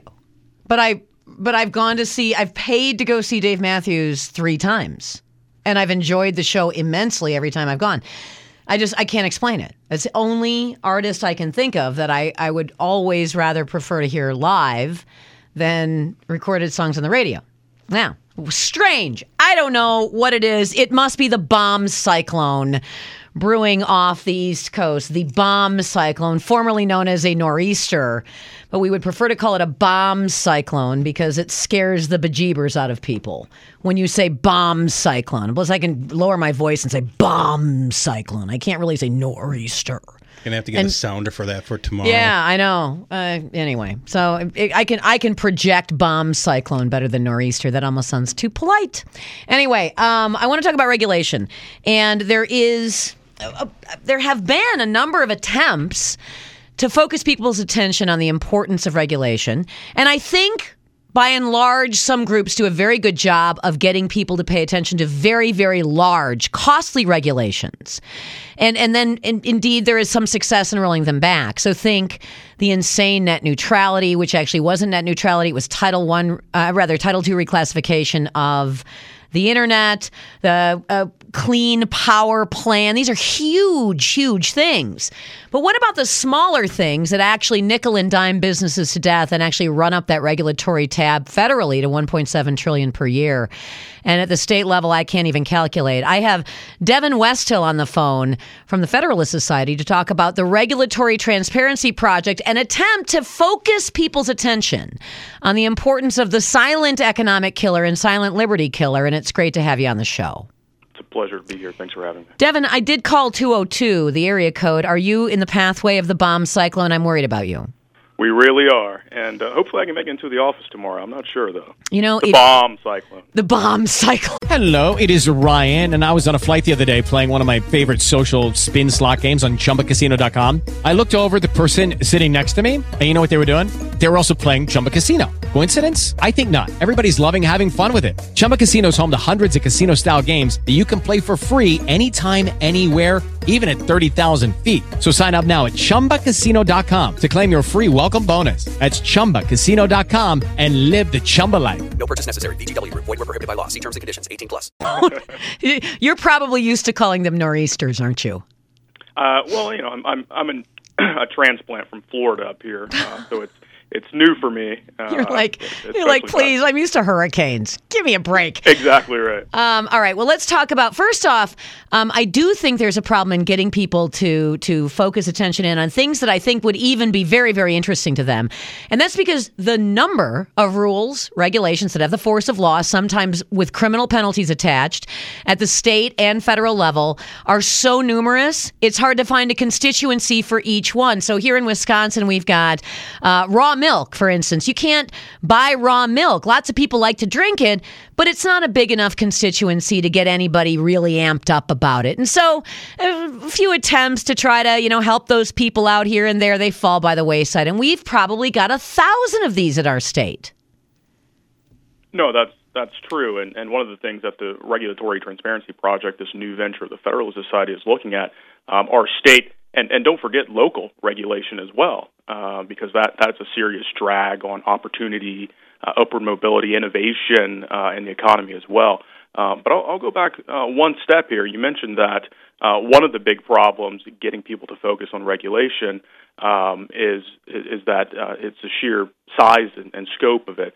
I might also say that it's not really seen quite as acutely as taxes are, for example. We get people really upset about tax, but what regulation really is, regulatory compliance, it actually is, and what has been described by many people as, is a stealth tax. That's why people don't really get so up in arms about it. But if people really understood just how much of a drag on economic growth regulation can be, I think they would be really up in arms about it, just like they are about obvious tax, not just stealth tax. Right. I think your number's a little bit low.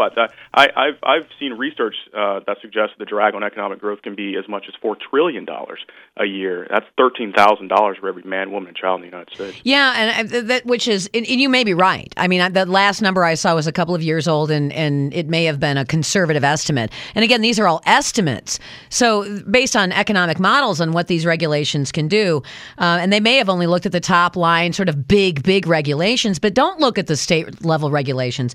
Here in Wisconsin, if you don't have a wildlife rehabilitation license, you can't have wildlife. And so we ended up losing our Jimmy the Groundhog on Groundhog Day because the person who owned the groundhog didn't have a wildlife rehabilitation license. I mean, think this is how stupid it can get.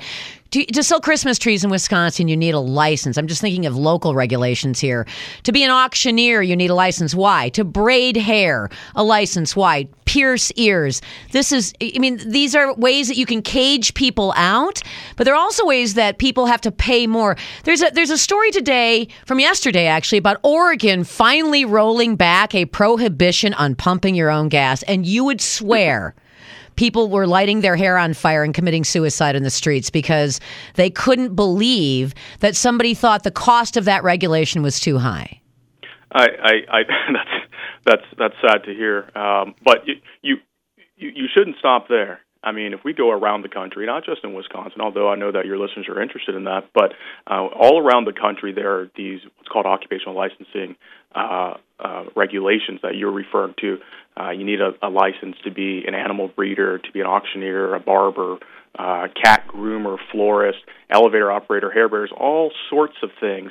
And it makes one wonder, well, why is that the case? And I think you hit the nail on the head, at least in part, why that's the case, and that's because industry insiders would like to essentially raise prices by keeping people out of these industries that would essentially lower prices because there'd be more people to provide services.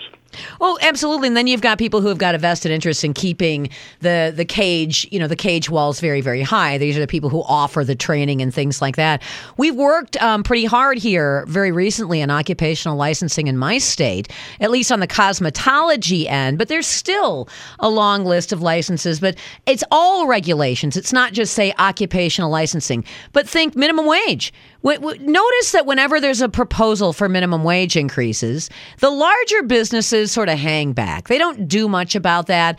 That potentially hammers those small businesses. We saw it crush restaurants in Seattle. We've seen it crush other places, smaller businesses that can't afford to absorb additional labor costs. And yet those larger businesses that can, they just hang back. They don't engage in the fight. Again, this is a constituency that benefits if there's less competition in the marketplace. Well, I think there's probably some truth to that. There's a big business CEO, and I won't name names, but in New York, financial services CEO, who said, actually I like regulation. I think it's a good thing because it creates a larger moat around my business right. and keeps competitors out. So I think you're right about that, at least in one part. How do you get people to pay attention to this? Because it is hidden. It's not even like a sales tax. It's more like a value-added tax. It's built into every element of manufacturing and deliveries of services and goods. How do you get people to pay attention? Because so many of these are boutique. So think of our cookie rule in Wisconsin where small bakers can't sell home-baked cookies. That's silly. But there's a tiny constituency of people. So to try to get a lobby to activate on behalf of that tiny group of people is very difficult. There's two different things there in that question. One is how to get people to pay attention. Secondly, how do you actually mobilize people to get up in arms about things? Both of those are very difficult, but those are things we're trying to do with the Regulatory Transparency Project.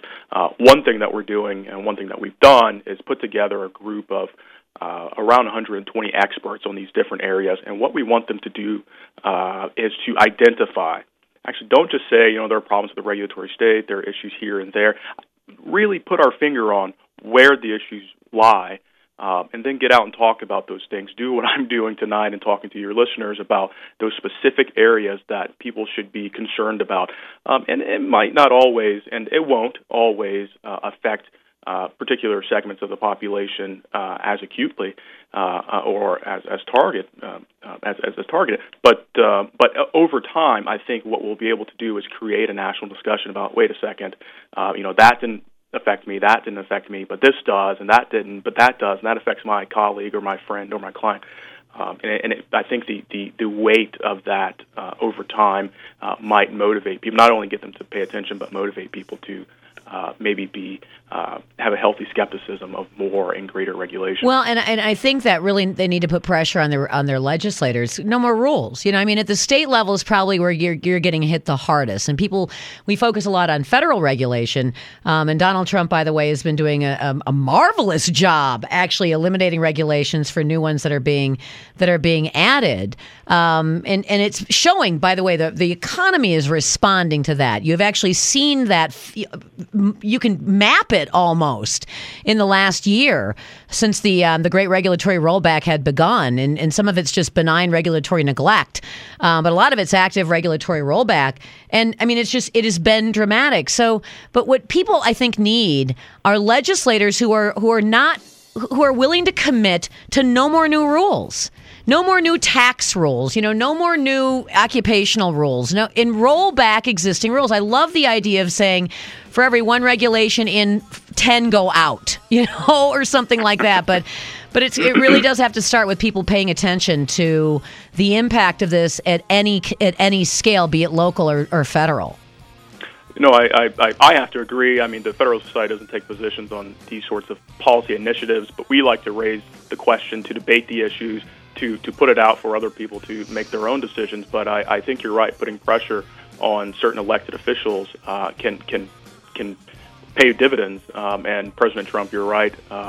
Although this project precedes his election, has done a great job. It's actually, for every one regulation, 22 have been. It's remarkable. It's absolutely remarkable. By the way, if people want to learn, and there are some crazy, you think Wisconsin's got some crazy ones, go to regproject.org. regproject.org, because there are states that have even nuttier regulations than we have in our state. We're probably about middle of the pack. And Devin, thanks very much for being on the show today. It's a pleasure. Thank you. Good to have you on the show. Devin Westhill from the Federalist Society and regproject.org. I mean, maybe because there's so much attention now being paid to Donald Trump's actions at the federal level, maybe people will start paying attention a little bit more acutely at the local and state level. And with the good work by our legislature and occupational licensing, who knows, maybe we're off to a good start. Be right back.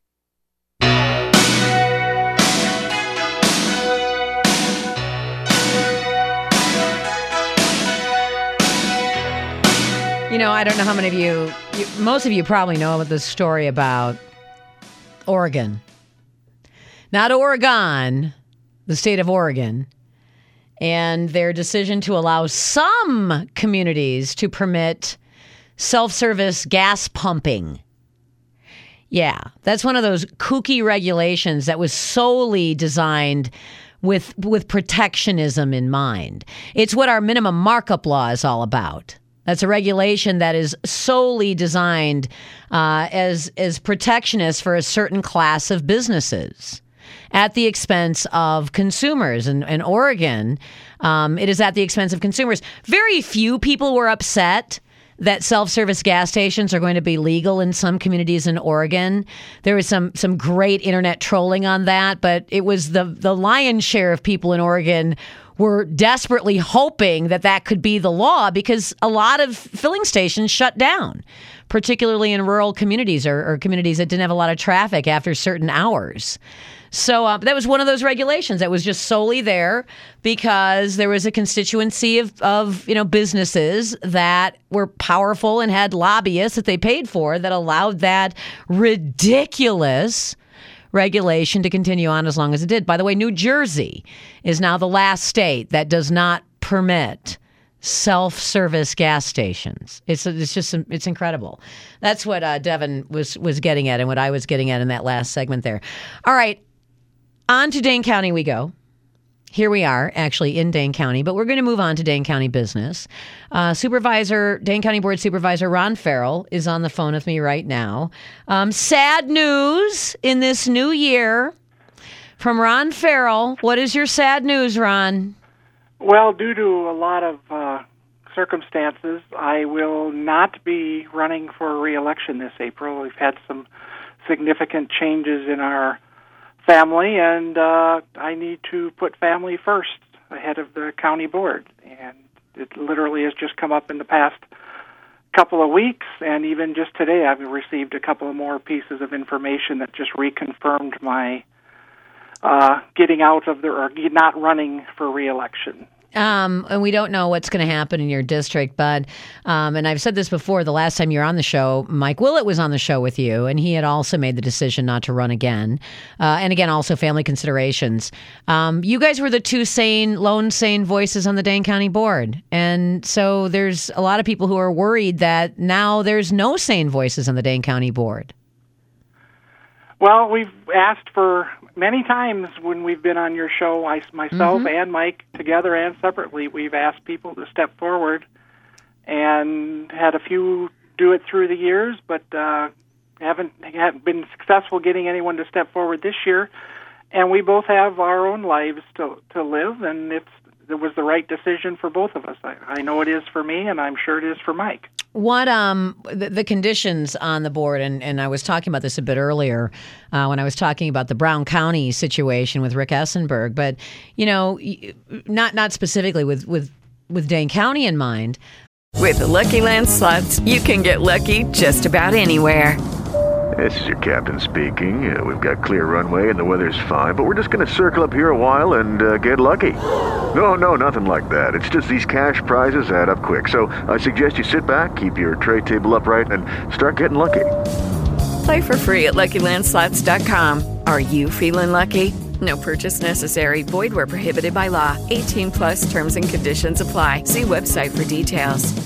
But in Dane County, there is almost no constraint whatsoever on spending. It's almost as if, levy limits are a suggestion. And despite the fact that they're binding, there's all kinds of different ways to do end runs around it.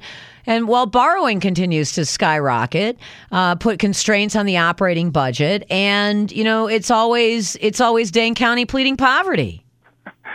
One of the Badger football team's best plays the last several years has been the jet sweep, running the wide receiver across the formation and giving him the ball to go around the end. And that's what I think Dane County has been doing with the levy limits, doing the jet sweep around the end, around the levy limits, finding any way and every way they can to avoid the levy limits, whether it's additional borrowing for things that shouldn't be borrowed or finding ways to not really count the money against the levy limit because they can say, well, it really was borrowing, sort of, or we're offloading it on some other agency, and it's just, it's one thing after another. There's a lot of leaks in the dam of the levy limit. Well, now it's a wheel tax, too, and that wheel tax is supposed to be earmarked for transportation, but transportation can become anything you want it to become, and it's just additional revenue to the bottom line of the budget that is eventually going to push the floor of spending higher. And they're not adding to the transportation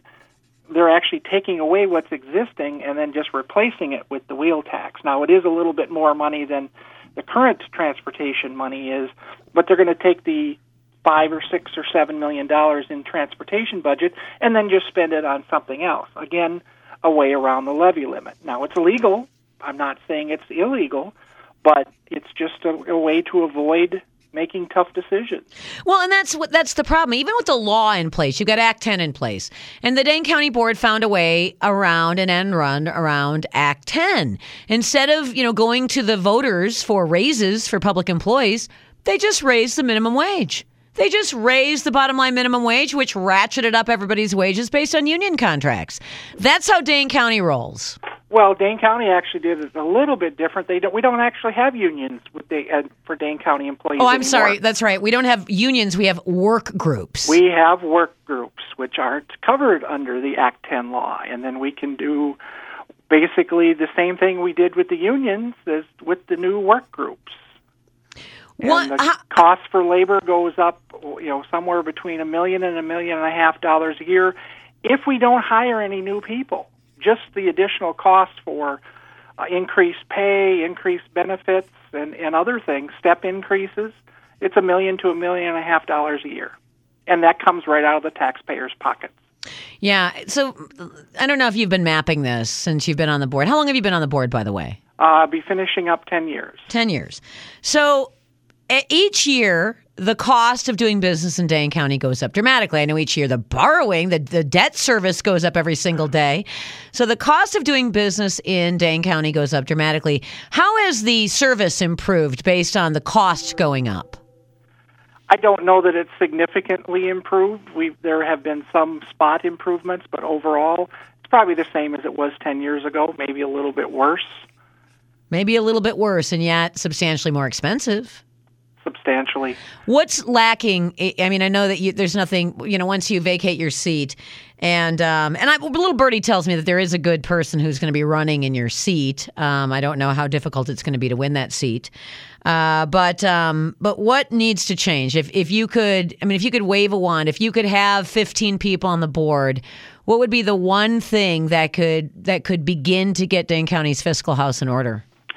Controlling the borrowing, and you would need 10 people willing to take a tough vote to stop unnecessary borrowing. Now, notice I said unnecessary and not all borrowing.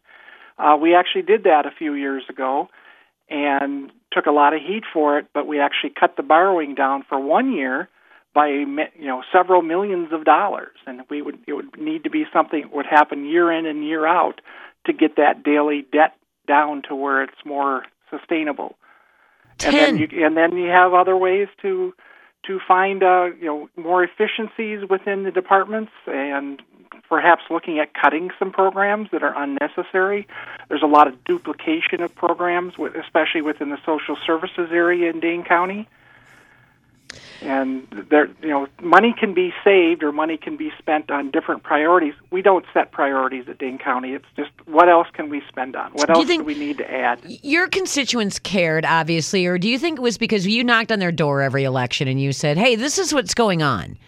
And you won your district. Your district was a more, I use the word loosely, conservative district, but conservative as it's defined in Dane County is different than conservative as it's defined nationally. So, I mean, you're still talking about a district that went for Obama and voted for Hillary Clinton. So why is it that your people in your district seem to care and people in Mike's district seem to care, but does it seem like nobody else really puts any effort into getting out there and trying to figure out what's going on?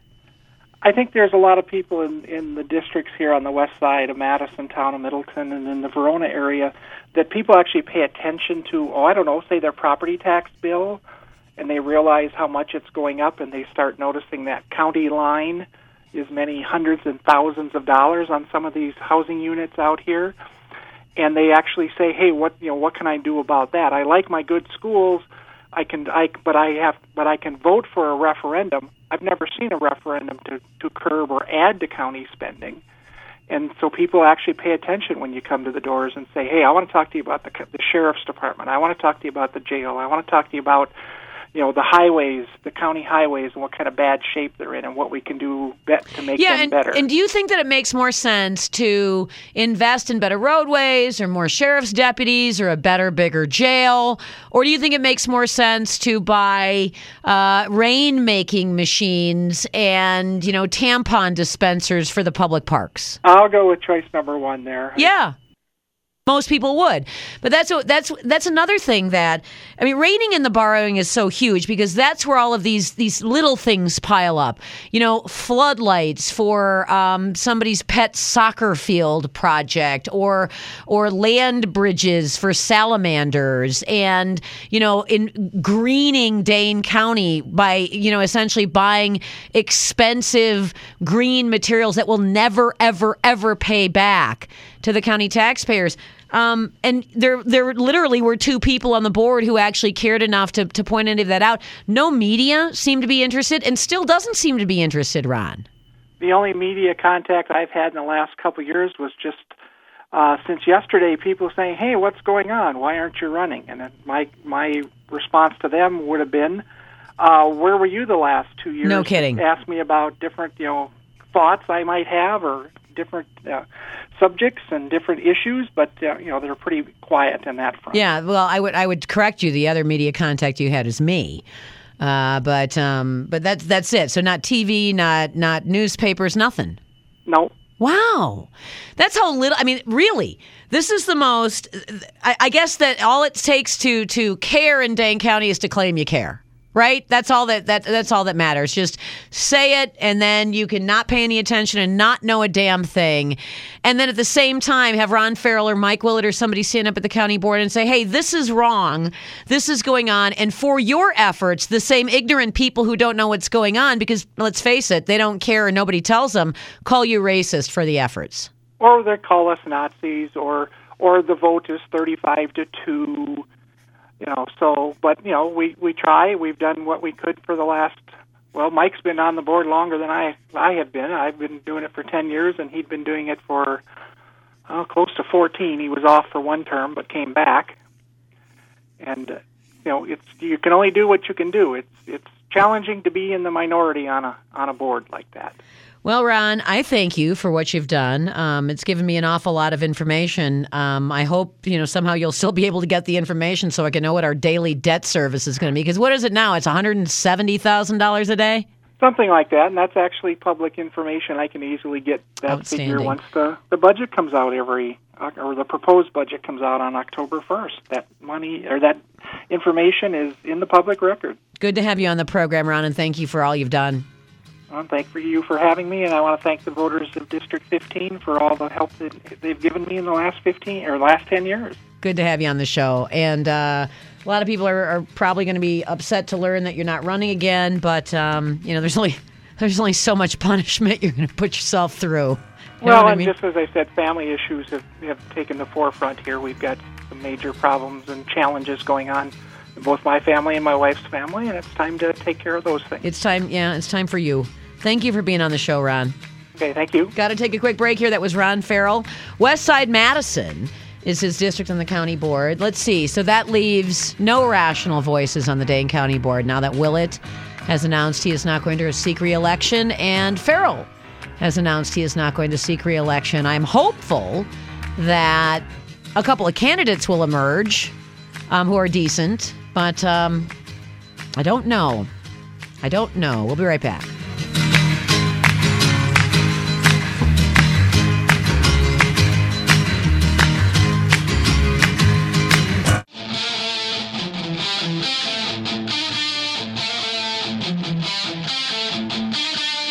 We've tested the dump button, have we, Dave?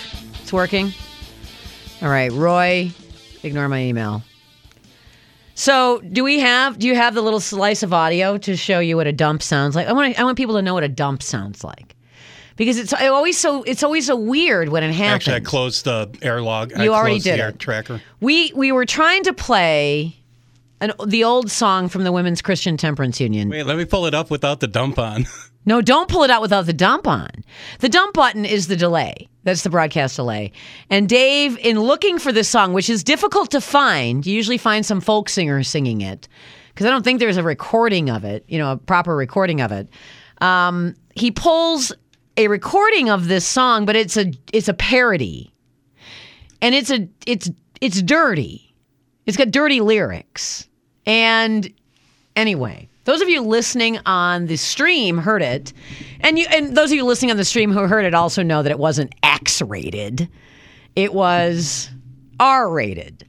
So it wasn't, so bad that we all have to, go to church tonight or anything like that.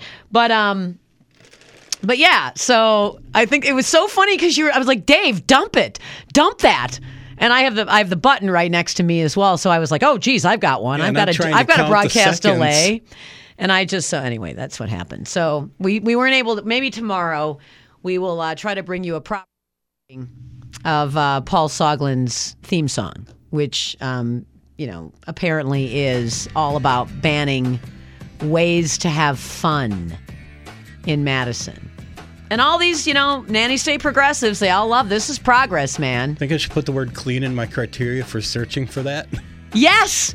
Yes, clean version. Clean, because apparently there's parody versions out there that use naughty imagery in them. Anyway, it's not going to be on the podcast because we clean up the podcast for download purposes, from what I was told, right? That one won't be on the pod. Well, Dave says I might leave it on the podcast. I don't want you to get in trouble again. Anyway, we are out of time. I'll see you all tomorrow.